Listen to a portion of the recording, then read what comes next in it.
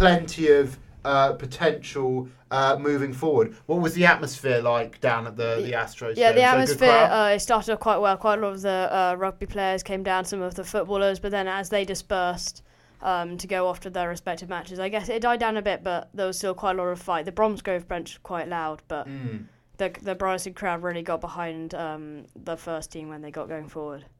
Yeah, and yeah, I mean, I guess in terms of the end of the cup run, slightly disappointing, but full credit to the girls for getting to where they got to. Right, they played some tough teams. They had to beat Kings Worcester, having been knocked out by them of the other cup. So it's quite some achievement, right?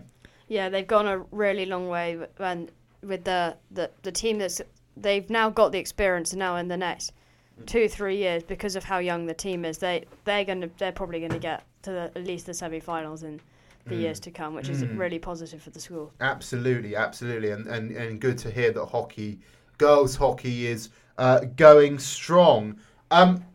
Definitely worth mentioning netball again. I had some pundits lined up, but they actually turned out there is basically a netball league game tonight. So our girls are playing so well that basically they're playing now in kind of Tuesday night competitive league in Blandford, which is great for them just to get more exposure to the game and play at some club level. But we've had some fantastic results on the netball courts over the last 10 days or so, essentially. So I mean, for the under 15As, who are a very talented year group in netball, had, by their standards, quite a tough start to the year, losing to Camford and Kingswood, but came back with a fantastic result against Parkstone on the weekend, which was great to see. Parkstone Grammar are a really strong netball school. In general, the netball fixture list is one of the kind of tougher ones I'd say of the Bryanston sport. So great to see from them. But most impressively, we have to give a shout out to the Netball First Seven, who, I don't know, regular listeners, I don't know if you remember 2 weeks ago, basically we had Miss Evans and we had Lottie and Lily on this show, and they were all basically saying that having lost to Camford in the first game, their big rivals, they could go on an unbeaten season. And it looks like that is, well, it's not maybe yet fully on the cards, but the kind of the process has begun, so to speak. So they then, that Thursday, went and beat Claysmore convincingly, 41-19. Then Kingswood Kingswood on the Saturday, which again are a very strong netball school. It's a good win to get that. They beat them 40-25. And then most impressively, I guess, they beat Parkstone last Thursday, just before Exeat, 26-23. So 3 huge wins for that First Seven netball team over a kind of, well, basically a 7-day period. So that's exciting to see. And definitely, I mean, in terms of, you look down the fixture list, those are 3 of the harder fixtures. So we'll certainly be keeping an eye on them moving forward. I'm just going to find out now who they've got up next. I think it's Sherborne Girls. We'll check. So their next fixture is Sherborne Girls, yes, on Saturday at a neutral venue. That's interesting. I wonder why that is. But anyway, that's on Saturday. It's a triangular with Sherborne and Dauntsey's. Then they've got Lewiston's. Then they've got King Edward's Bath, Queen Elizabeth Wimborne, Kings Bruton, and Wells Cathedral. So you'd say that perhaps the toughest fixtures on that circuit have been played already for the girls. So here's hoping for a strong continuation of the season.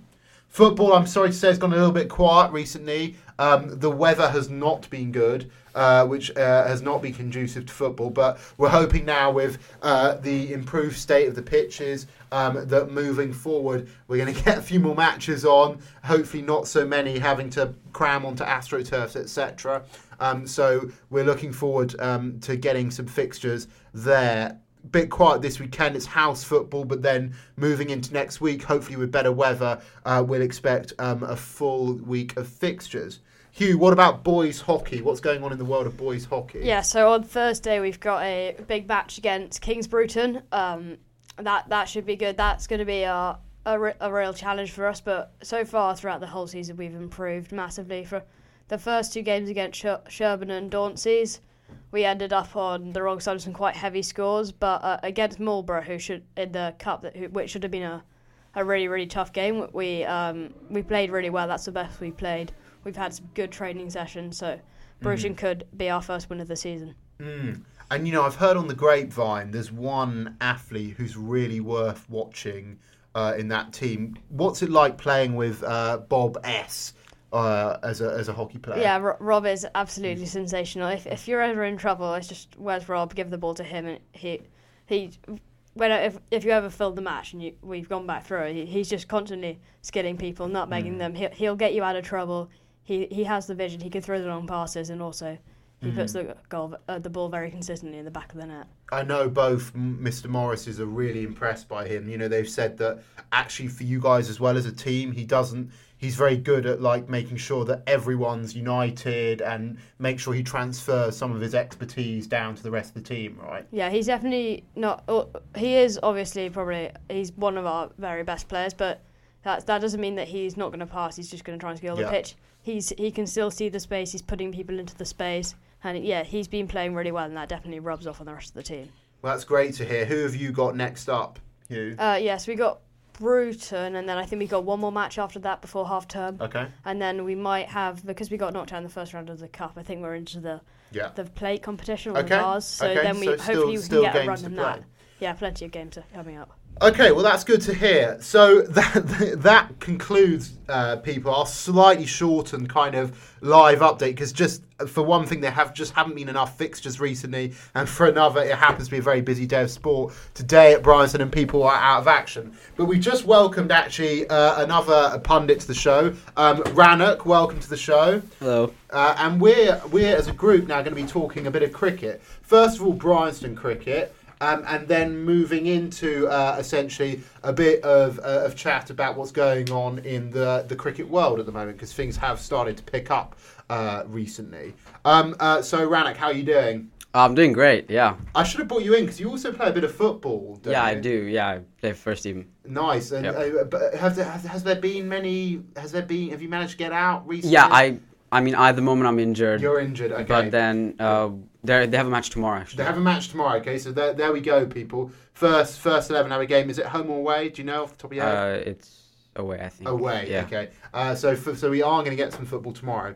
But Rannoch, obviously, well, I presume your favourite sport is cricket. Yeah, right? of course. Okay. And so just tell us a little bit, first of all, about your injury. What's going on there? Yeah, well, the physios think that it's a stress fracture on my lumbar, on my left lumbar. Okay, right. I have an MRI scan on Thursday, so based off that, they'll have to see how long I'll be off sport. But at the moment, I'm off. Yeah. Yeah. Dare I ask, what's the sort of best and worst possible outcome time-wise? Yeah, so they said they have to see how big the fracture is. Oh, right. Depending on that, they said it'll most likely, if it is quite big, 6 to 8 weeks, but if it isn't, probably less than that. Okay, so in time for the season, most importantly. Definitely. Yeah, well, that's great to hear. But both of you two have been involved very heavily, right, so far in the winter programme. How's that been, Hugh? What sort of things have people been working on? Oh, I've really enjoyed it. We've people have been having 3-on-1s, 2-on-1s, 1-on-1s throughout the entire winter, working on our batting. You can really strip it down to nothing when it's just bowling machines. You can really isolate bits of your technique and work on it. So yeah, I've really enjoyed that. And we've also had regularly on Thursday nights net sessions with most of the squad, which have also been really enjoyable to get some proper cricket in. And who's been doing most of the coaching?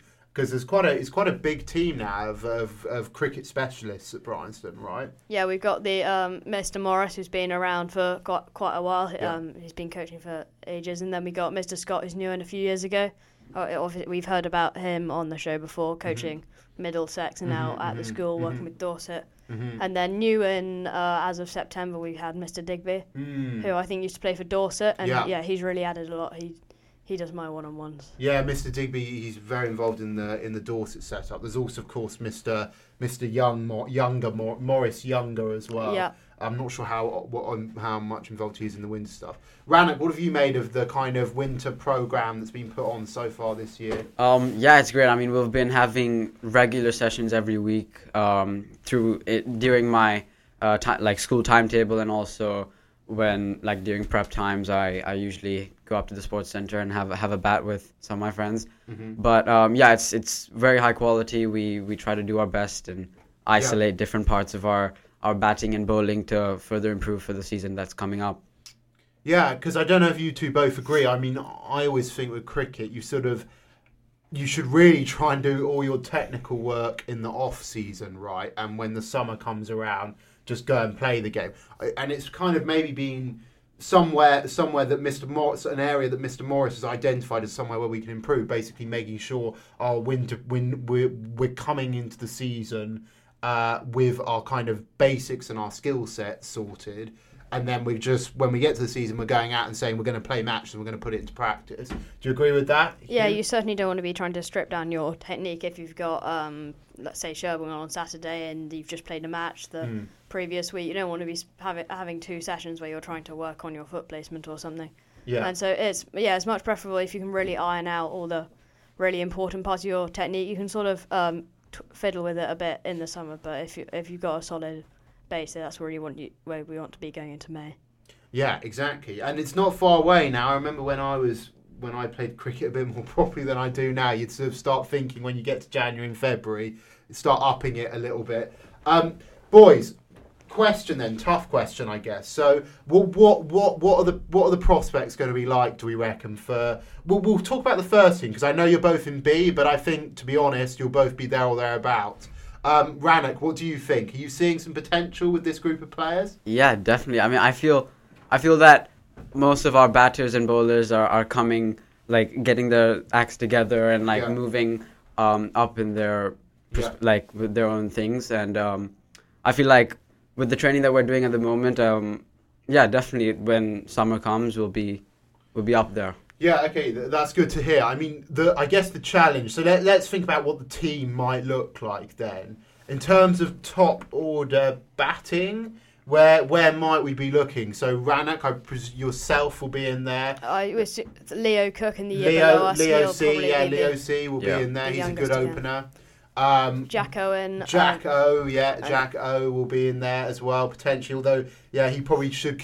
If Jack's listening, Jack, we'd all like to see you come up and do a net, which I think would be quite helpful, rather than going out and trying to belt it in the first game of the season. Who else is there? So we've got probably the only A2 is going to be JP, but I think he'll be really good at leading the team through the summer. But then the year after, so 2024, 2025, somewhere we're going to have a really strong team because we've got several A3s, 3 or 4 A3s, and then a really large amount of Bs. Yeah, absolutely. I mean, there are some other people worth mentioning. So, again, a bit like Jack, they're not necessarily renowned for their winter training, but hopefully Finn and George L will come back into the squad. Finn bowls quick, George bats well and bowls well. Yeah, we've also got Henry T. So that's Henry T bowling as left arm. Formers, yeah, exactly. So it is a decent squad. What I've been impressed by, actually, I don't know if you boys have seen much of them, but the D intake, there's some really decent cricketers in there. I saw on Thursday night, I saw Alfie A have a little bowl in the nets. He looks like a really useful left arm spinner who could be quite effective in English pitches, basically just firing them in essentially and seeing what happens. I hear Ralph is a good cricketer as well. So certainly a good squad to work with there. Rannoch, have you played much in English conditions before? No, not a lot. I mean, I've been playing a lot indoors, but I'm not really used to the overcast or anything like that. Overcast and the green wickets. I mean, are you thinking about that at all as you prepare for it? Or are you just more thinking, I'm just going to hit loads of balls and back my skills? I mean, obviously, I've been thinking about it. I know that the conditions are a lot different to how I used to play in Sri Lanka. I mean, in Sri Lanka, most of the matches that we played on mats, so it's like Okay. the bounce is perfect. There Yeah. wasn't. I mean, sometimes Yeah. there would be a low one, but it's Yeah. very rare. Yeah. So I mean, obviously we've been thinking about it. There's gonna be a bit more swing and. Yeah. But yeah, I'm looking forward to the challenge and just gonna Mm. continue playing what I do. Yeah, and just on that, because I am interested, school cricket in Sri Lanka is absolutely massive. Right? Yeah, Isn't it? it's Yeah, it's quite big. But I went to an IB school, which obviously didn't have cricket. right. But okay. I played club cricket, Yeah. district and provincial cricket. Yeah. So I basically played with the the cricketers from school teams, but I didn't play for a school. Yeah. But I played at like the district level. Yeah. Okay. Well, that's very exciting to see, and I'm sure we'll all be excited to see how you go this summer. So, boys, I mean, what are the kind of final things people are going to be working on then for the rest of the winter? Is it just now a case of just getting your game ready to go before the season Yeah, starts? I think so. I think we're probably going to be more of a transition away from bowling machines to facing real bowlers, so you can get into Actually line them up. yeah, again. pricking up line and length, working on all your shots, and I guess it's also time for the bowlers to start getting ready. I don't bowl myself, but No, you but don't. luckily, I was wondering, Hugh, actually, Yeah. are there any? Who are the other keepers in sixth form? I'm really not too sure if I'm honest. So I mean the keeper batter slot could be yours potentially. Yeah, less maybe not the batter, but Yeah, but certainly the maybe keeper more of shot. more of a to start with, maybe more of a specialist keeper, and then as you get into A3 and A2, move up the batting order. Yeah, perhaps. yeah. I enjoy keeping. That's I'm probably genuinely my trying to favourite think now thing. who are the other keepers in sixth form. Yeah, I don't. There's not actually that many keepers in the school, so that is everyone's chance to get into some good cricket teams. Because in the year below us, the under 15 side, I think they've got Willoughby, and Yeah. then I'm not even sure who keeps for the Yeah, under 14. So Which is surprising because in the modern world of three-dimensional cricketers, you'd think that every batsman was basically going to chuck a pair of gloves on and learn how to keep. yeah, well, the England cricket team has Bairstow, Folkes, Pope, Yeah. Butler, so Yeah. everyone does it. And on that note, let's think a bit more broadly about world cricket then. So, Hugh, have you been following this one-day series against South Africa? Yeah, I have, and I also know that the test team is now out in New Zealand. There's a World Cup coming up, so the cricket schedule's getting packed. But 2 defeats in the ODIs for England, which isn't great. But Jason Roy, he found his form. He got 100. But the South Africa side is actually a lot better than people give them credit for. I would say you've got someone like Razzie van der Dussen who's averaging 70 in ODIs, which is ridiculous. Quinton de Kock's a household name, Temba Bavuma, and then the bowling attackers.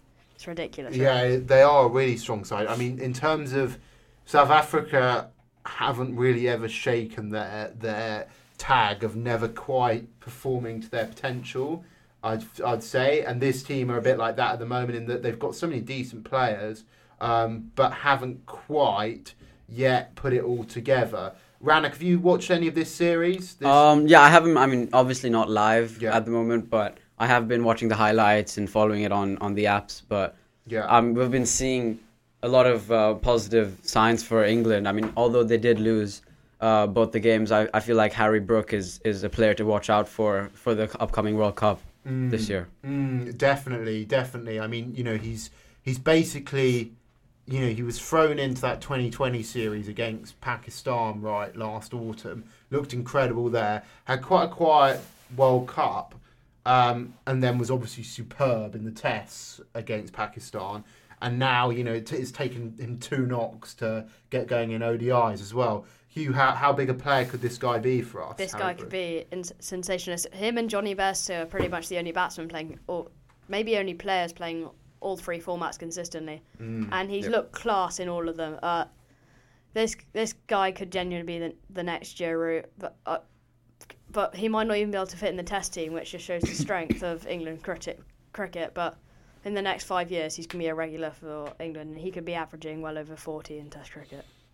Definitely. I mean, I've been particularly impressed by the way he seems to be so adaptable, like a good player of seam bowling, but also, superb player of spin. Like to go and do that in Pakistan, on different sorts of wickets. You know, there are some flat ones, some that turned a bit more, but just like the footwork as well, the way he's able to go off the play spinners off the back foot. I don't know if you guys have seen this. Yeah. Like, it's a real, like, it's not. I don't know why. It's kind of a skill that's gone out the game a little bit, of batsmen like rocking back and like just smashing the ball off the back foot like he does, picking up length really quickly. So for me, yeah, that's been something like a real good sign to see from him.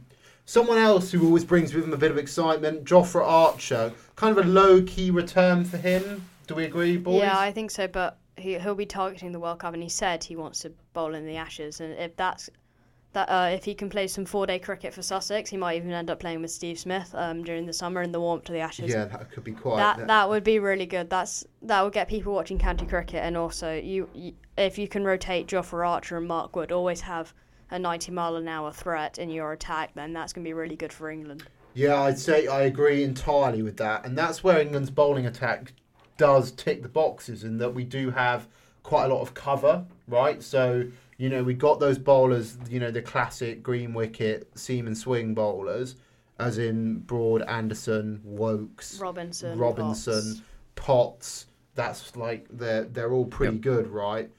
But then we've also got the quicks now as well. So, you know, if you want to, and I suggest for England that you never go in. I don't think we should ever be going in with Broad, Anderson, Robinson, basically. Yeah, it doesn't matter how green the pitch is. There's going to be a point where you're going to have Marnus and Smith stuck in the middle. Joffrey's going to break them up. Mark Wood's going to break them up. Yeah, and I think, you know, like, and you might say, well, what about Ben Stokes? Because he can do that job as well. But it seems a waste not to unleash one of those quick guys in there. Stone as well. He's pretty sharp. Yeah, all three of those have been hampered by injury. So to have 3 90-mile-an-hour plus bowlers is good, because if they're all only going to play 2 matches, maybe 3 at most, then that's going to keep their workload really well managed.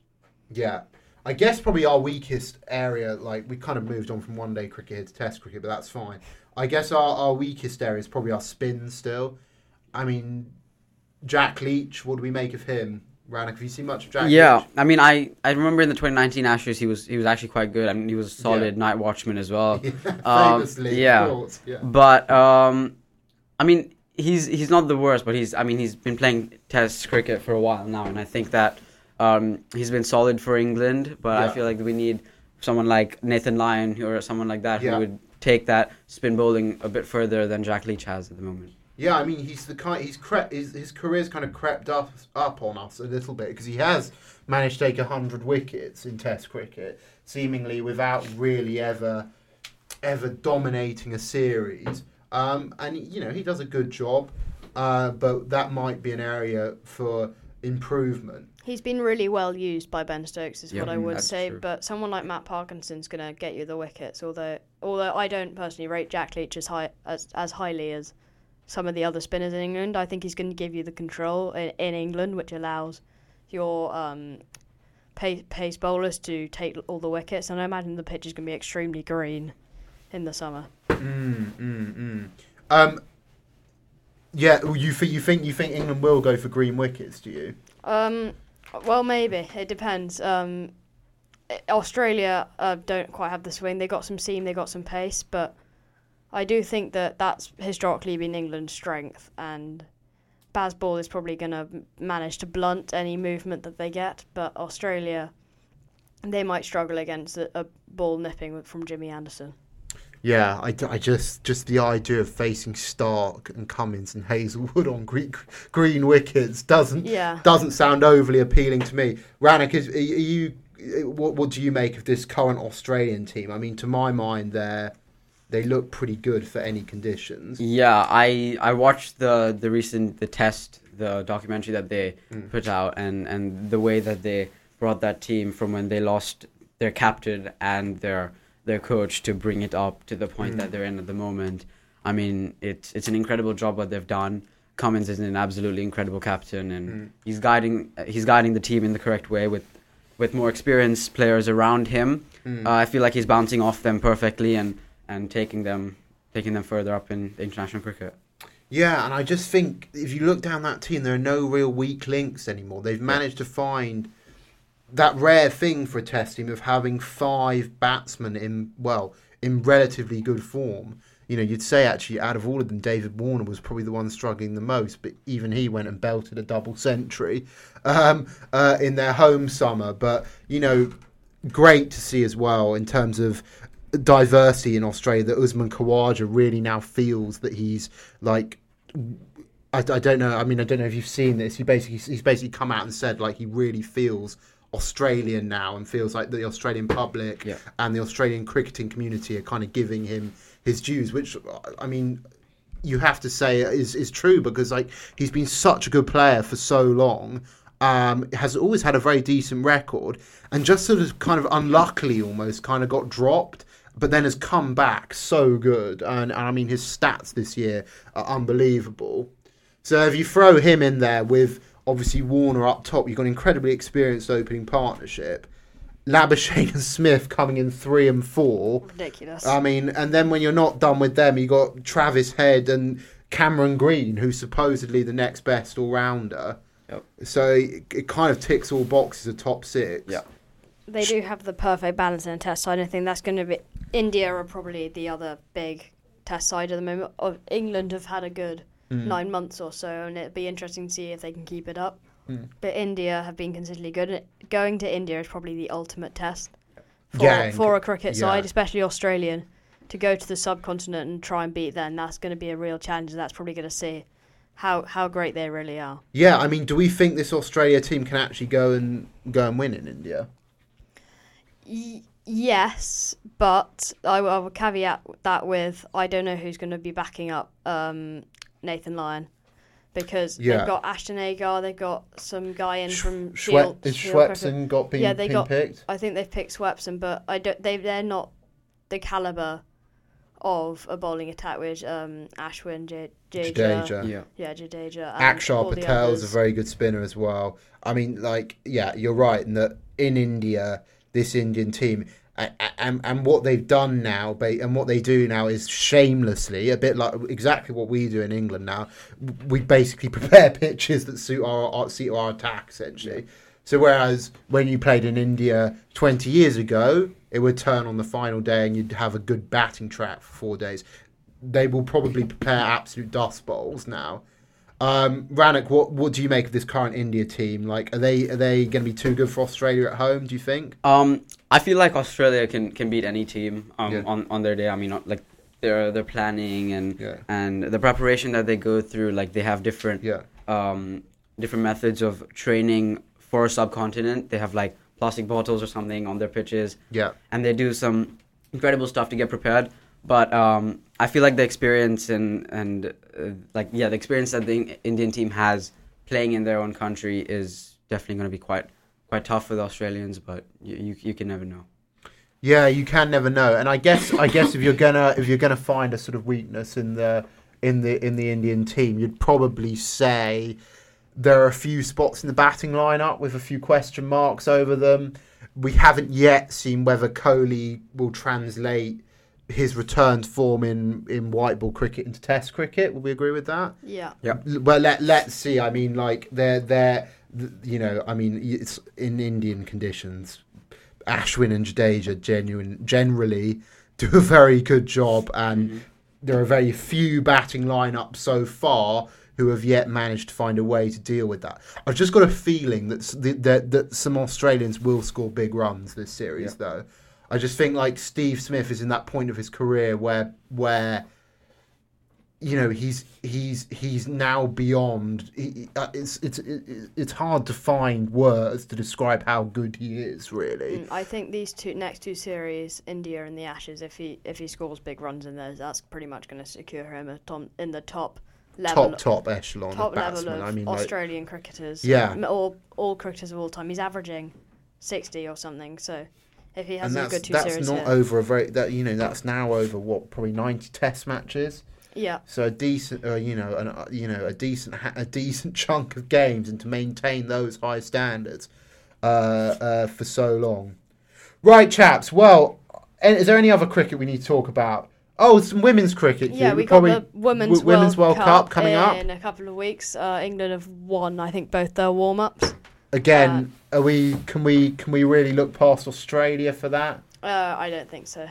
It have to be a really big upsetting because it's 20 over. It's a 20 over World Cup, so I think that gives the biggest chance of getting Australia on a bad day, because 2020 it can come down to a couple of missed hit balls, a run out or something. One player has a really good 4 overs. But Australia are almost certainly favourites, but India and England will be scrapping very, very hard. Yeah, in women's cricket, probably even more than men's cricket, the big three sort of are the power players at the moment. You're right in that Australia team has been very successful for a very long time. It's been a very long time since England have actually... We had a lot of early success in the early days of the women's T20, but haven't quite recaptured that. I'm trying to remind myself where it is. It in South Africa? Yeah, it's in South Africa. It's in South Africa. Okay, so there have been 3 England teams out there, because there's also the England under-19s have just lost to India in the final of the World Cup. So that's really good for the future of English cricket. Absolutely. And on that positive note, chaps, I think what we'll do is we'll pause from cricket, but thank you very much for the chat, boys. No worries. And I'm sure we'll all be, will we be glued to the final dead rubber one day against South Africa? Maybe not, but I think I might have lessons. But if I didn't, we'll definitely be watching. Australia play India in the next coming weeks. That first test is in Nagpur at 4 a.m. on Thursday, the 9th of February. So that's one to set your alarm for and get in the diaries. We're going to play a little bit of Andy Williams, a song recommended to us by Bry Radio legend, really legend, Bry Radio regular and maybe legend, Zandy. Let's hear it.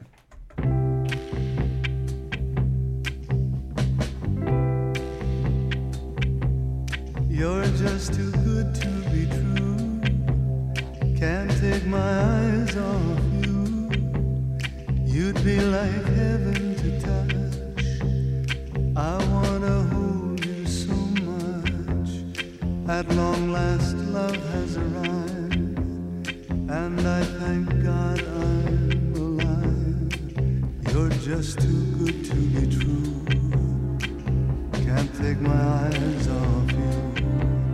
Pardon the way that I stay. There's nothing else to compare.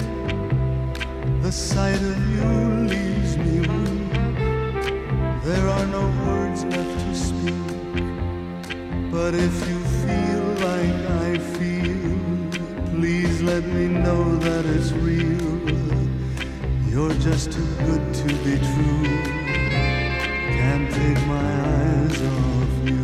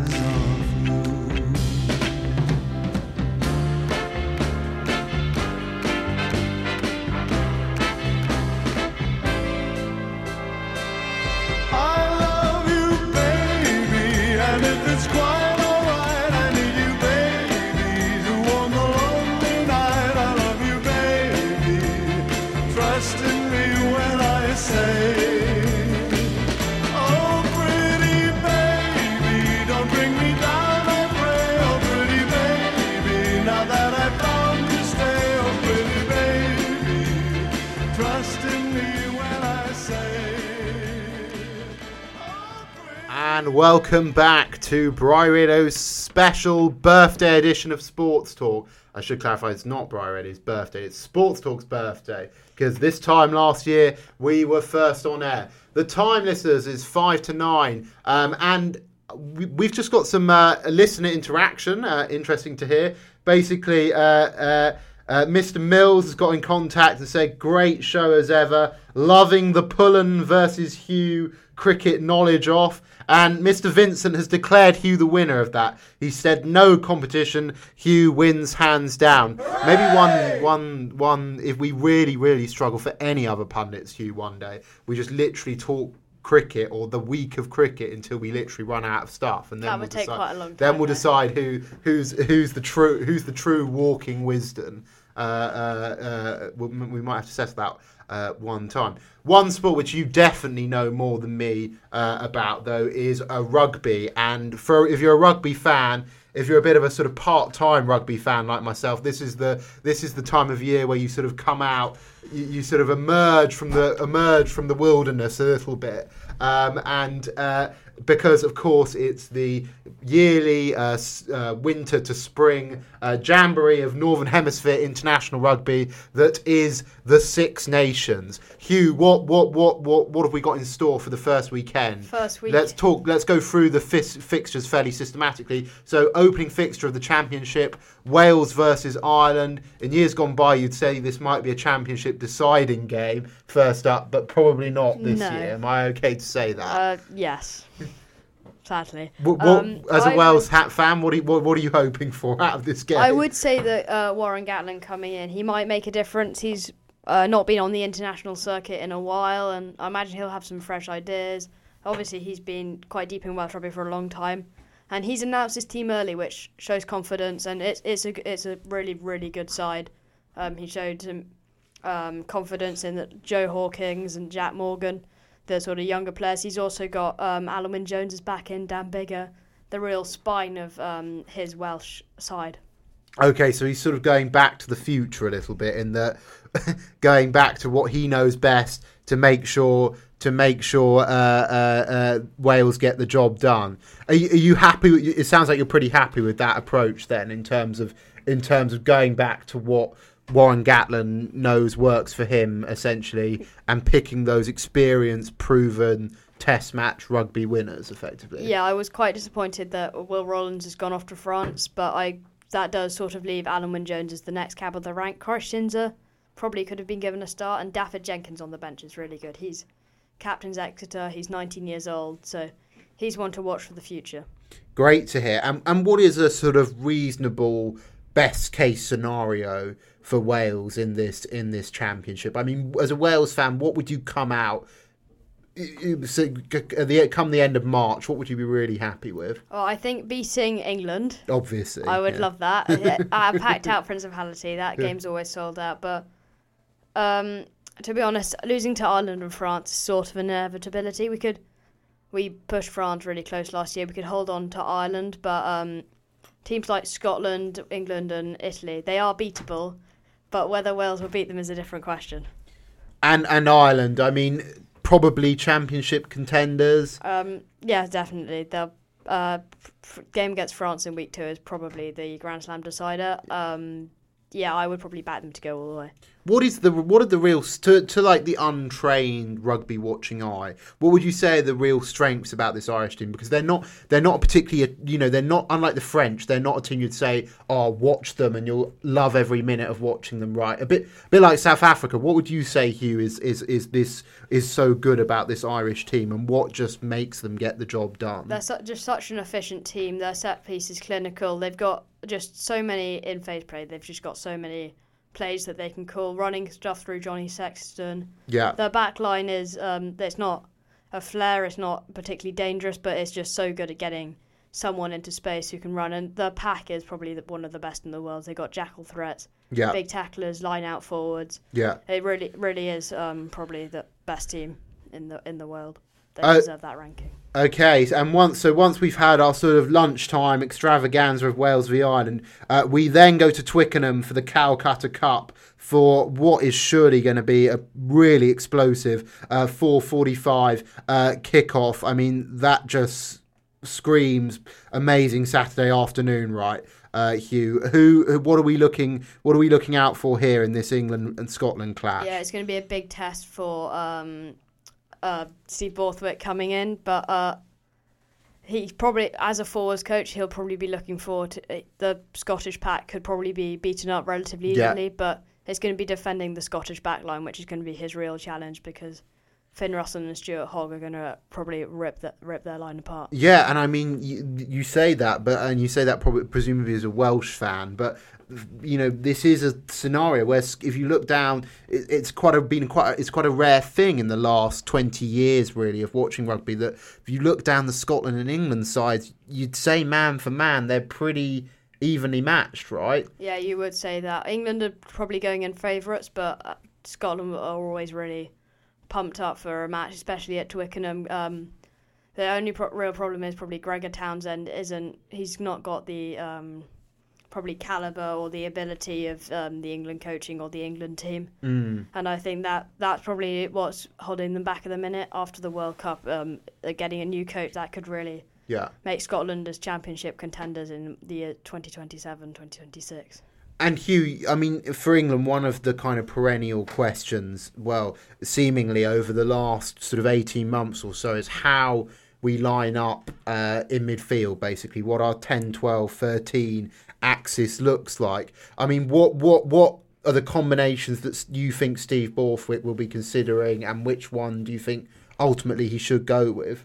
Well, I think Manu Tuolangi will play. He's not been in the greatest form, but he's got the ability to set up quick ball, run through defenders, run round defenders. But given he's not been in the greatest form, he's not who you want to be picking, but he's who you have to pick, because in the modern world you need a big 12. Yeah. He might play 13 and have Farrell and Smith as 10, 12. Yeah. Henry Slater's out, so that kind of increases the likelihood of that. Yeah. However, he could pick Hugo Porter, go as a bit of a wild card option, get the Leicester Tiger player in. Yeah. And then probably pick Farrell at 10, because there has been a lot of speculation in the media that maybe Marcus Smith hasn't quite made the transformation to test level that they thought that he might. And Owen Farrell may be the best player to lead England into the World Cup. Okay, that's all good to hear and interesting stuff. And then on Sunday, so once we've had our fill of Saturday's rugby, we have a mid-afternoon kickoff, Italy hosting France. Hard to see this going any other way than a fairly comprehensive French victory. Would you agree? Yeah, this is probably going to be 5 points for the French, to be honest. George is definitely smiling away at that. Yeah, we will introduce George in a second. Italy, they've got some good chances here. This is the best Italy side in quite a while. Scotland and Wales are targetable matches. I know they've got Wales away in Italy, but France are going to be way too good for them. And even if they put up a fight in the first half, France ultimately will just be too good for them. Okay, George, welcome to the studio. Are you going to be watching the Six Nations this weekend? Of course I am. So yeah. Are you a bit more optimistic than Hugh, or should I say a bit more loyal than Hugh in giving England a bit more of a chance? Yeah, obviously a few nerves going into this weekend. Yeah. You know, Borthwick's first game. Yeah. And obviously it's had to be Scotland, didn't it? Yeah. Big rivalry. And a good Scotland team as well, as I said. Who you would be backing to win this championship? I think it's tough. I think it's between Ireland or France. I want to say Ireland might just nick it. Yeah. Because obviously they missed out last year. Yeah. By such a close margin. Yeah, one game. However, I do think France will win the World Cup this year. France will. When is the Rugby World Cup? Is it September. September? September, and October. is it in France? In France. Yeah. So I mean, you'd think that they would be pretty hot contenders. I mean, for once, you know, the French have managed to combine that undeniable kind of talent for rugby and flair they have with good structures and a good setup, basically. And that's come out of a really good team. Well, great to hear that, boys. George, what you're really here though for is the big normally one of the most exciting days in the football calendar, transfer deadline day. What have been the deals that have caught your eye? Is there stuff still out there that we should be keeping an eye on? Enzo Fernandez to Chelsea, 105 million, I think. Has it been signed already? Well, I think he's having the Chelsea medical now. Okay, he's having a Chelsea medical at that moment. What can you tell us anything about Enzo Fernandez? Because he's obviously World Cup winner with Argentina. Yeah. He won the Young Player of the Tournament. Yeah. Playing for Benfica. I'm not sure about his goals and everything, but he looks really good. Especially the match that I watched. 105 million. Look, I think Bowley's, he's spending a lot. Yeah. He just wants to build this team. I feel like what he's doing is he's sort of seeing players that other clubs are interested in and just taking them. Feels a bit like FIFA career mode, but that's sort of what I see him doing. But, if it works, it works. Look at Pep Guardiola and Man City. Look at the money they've spent and the team that they've built, and all the success that they've won. They've won 4 out of the last 5 Premier League titles. So if it works, it works. What I'm wondering, as someone who's not that clued up on kind of financial fair play in the Premier League and stuff, is how have Chelsea able to spend all this money? Is there no kind of limit to what Burley's got? I think there is a certain limit, but I don't know if they've exceeded it yet. Because I know Man City a few years ago broke financial fair play. Yeah. And then they got threatened with a 2-year ban of the Champions League. Yeah. But I think they somehow overturned it. I'm not sure what the price cap is, but I do feel like they've spent a lot, and I'm interested to see what FIFA say about it. But yeah.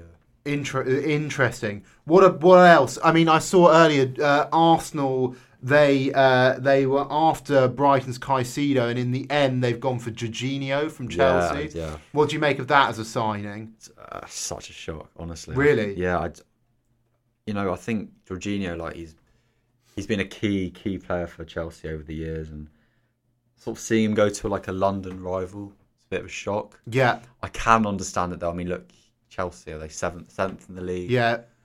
Going to top spot, Arsenal. If he could help them. Obviously he wants to go win a Premier League title. And no, I think he's going to be great for Arsenal. He's 12 million. I think it's a bit of a bargain. He's 31 years old. He's got that experience. He's won the Euros. He's won the Champions League. I think he's what Arsenal need. I mean, he may not start many games. Yeah, but he's sort of a fill-in for Yeah, exactly. A reliable midfielder, right? I'm just reading here. Explain how Chelsea have avoided financial fair play sanctions despite January transfer spending spree. Chelsea will break through 600 million in transfer spending under latest ownership if they complete the signing of Enzo Fernandez from Benfica. I'm not gonna read the whole article, but if you want to find out how they're not getting sanctioned for this, go on a certain very well-known sports broadcaster's website, and you'll basically find out all about that. What else, George? What other deals have caught your eye? Anything else? Do you know anything about Ilya Zabarny from Dynamo Kiev to Bournemouth? 24 million. Is that a name you know? I don't know. No, I'm intrigued by this because that's again it's a big money transfer. And where Bournemouth have got that money from, I don't know. Have Liverpool done any deals this? Only Cody Gakpo. Okay. Only Cody Gakpo. I mean, I feel like he's one of those players that big clubs get sort of excited about after the World Cup. Yeah. They're like, this player's performed for his international team, and let's see how he is at club level. I mean, I don't really know what to say. He's played 3 games. Hasn't really done much. I mean, he's created a few chances. Yeah. But apart from that, I mean, I think it might take a bit of time to settle in. Obviously, when you go from a PSV to Liverpool, it's quite a big jump. Yeah. So I think just give him time to settle, and I'm sure it'll be great. Yeah, I mean, obviously I'm a Brighton fan, and I'm gonna reference the fact that Liverpool have had 2 tough games against us recently. Yeah. Do you feel like this could be the end of an era for Liverpool? Is it time to start rebuilding? Is it time to press emergency buttons yet, or? we've had sort of the same team for the last 5 years. Yeah, You know, sort of Trent's been there, Fabinho, Henderson, Salah. yeah, I think keep Klopp. If we're going to do a rebuild, I think keep him in for at least another 2 seasons. Because if you look back at what he's done so far, you know, he's won everything that there is to win. Back in 2020-2021 season, you know, obviously it was a very poor season, but we came back. You know, we won the FA Cup, the Carabao Cup. yeah, What we need is a player like Mane. yeah, Because he completely changed the mindset of the players and the Yeah. whole team, and he Yeah. fitted straight in, and then we won Champions League, Premier League, Yeah. everything. So, yeah, I think we're just seeing who fits in where, and just give Klopp a bit more time, just to this sort of next era of Liverpool. If as a Liverpool fan you had all the money in the world and you had this transfer window had been able to buy any player in the world to bring into that Liverpool side, who would you have? Jude Bellingham, 100%. Okay, Jude Bellingham. You know, there were rumours of him coming to us, but recent form, I think, you know, it's Real Madrid or Man City. Yeah, You know, I mean, that's fair enough. You know, as much as it hurts me, if you're at Dortmund and so many clubs are chasing after you, you know, Real Madrid, Man City, then and you know you've got 10th place Liverpool, you know, it's sort of set your mind where you want to go. yeah, but he didn't actually go, did he? Anywhere this? No. No. He stayed at Dortmund. But I So think, yeah. he will. He's not going to be there forever, though. One imagine. No, I think in the summer he's going to go. because they're similarly to. I mean, they're also kind of a club that have had great peaks and now sort of maybe not quite as good as they once were. This weekend the Premier League's back. Hasn't been away for too long. Bit of FA Cup on last weekend. Some big games. I mean, what do you reckon, George, as a kind of neutral fan, given that Liverpool probably aren't in the title race? Do you think Arsenal can hold on to this I hope so. and win the I hope title? so. I hope so. Are you backing them? I think so. I think Man City have dominated for a long time. And Yeah. as a sort of neutral perspective, I'd like to see Arsenal win it. I think, Yeah. you know, sort of the season they've been through, they've sort of suffered quite a lot, and Yeah. I think I rate Arteta a lot. I think he's a great manager. Yeah. You know, he sort of followed obviously Pep's guidance of Guidance. how to win a title, Yeah, and it's obviously working a lot. Yeah. No, but I think this is where it gets interesting in the season. You know, can Arsenal keep up this momentum that they've had for the last few months? Yeah, and it's whether Arsenal. I mean, you know, if you're an Arsenal fan, you probably wanted maybe a little bit more to come out of this January window, perhaps to bolster that squad. You know, with where they are in the league, and you know, daylight now between them and City. So they've got a game in hand, and they're still 5 points ahead of City. United. Newcastle United, very solid team, but they're probably not going to contend for the championship. And Man U, I mean, good until they were beaten by Arsenal. So I mean, you'd think that it's probably a 2-horse race, but that if it were City, I think if you switch it the other way around, and City were up top at the moment with that 5-point advantage and the 1 game advantage, you say, well, it's theirs to lose, but. Yep. Arsenal just don't, in recent years, have that kind of pedigree, I don't think. No. I mean, you know, in recent years, we've seen Man City just end of the season just win every game, get that title. So it'll be interesting to see what Arsenal do. Yeah. And I mean, in terms of Champions League spots, is this the 4 that we reckon we'll have it? Arsenal, City, Newcastle United, and Manchester United? Or could we see maybe... I mean, then you're going Spurs, who have not been on great form. Brighton, who, I mean, obviously I'm a big fan of, but are they really there yet? And then we're going to Fulham, Brentford, Liverpool, Chelsea. I mean... I'd love to see Newcastle in the Champions League, but I just don't know if it's going to happen. I mean, I don't know who they've signed. They've signed players from, I think, Nottingham Forest. Yeah. It's like, you know, okay. But, is that worthy of top 4? And, yeah, you know, United, the quality they have, the 4 Rashfords on, you know, Fernandes, Martinez, all these great players. Yeah. You know, that sounds like they can get top 4. Newcastle, you know, I think they've drawn a few recent games against lower of the table teams. So, you know, obviously I want them to get top 4. as a Liverpool fan against Man United, but I just don't know if that's going to happen.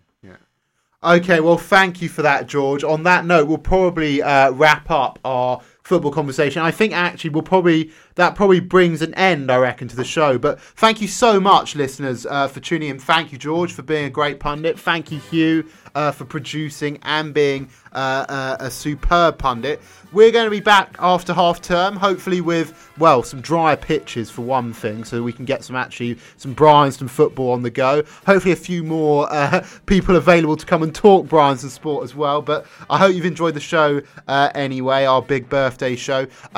Lots of stuff this weekend to get watching, some cricket, rugby, football, the full works really.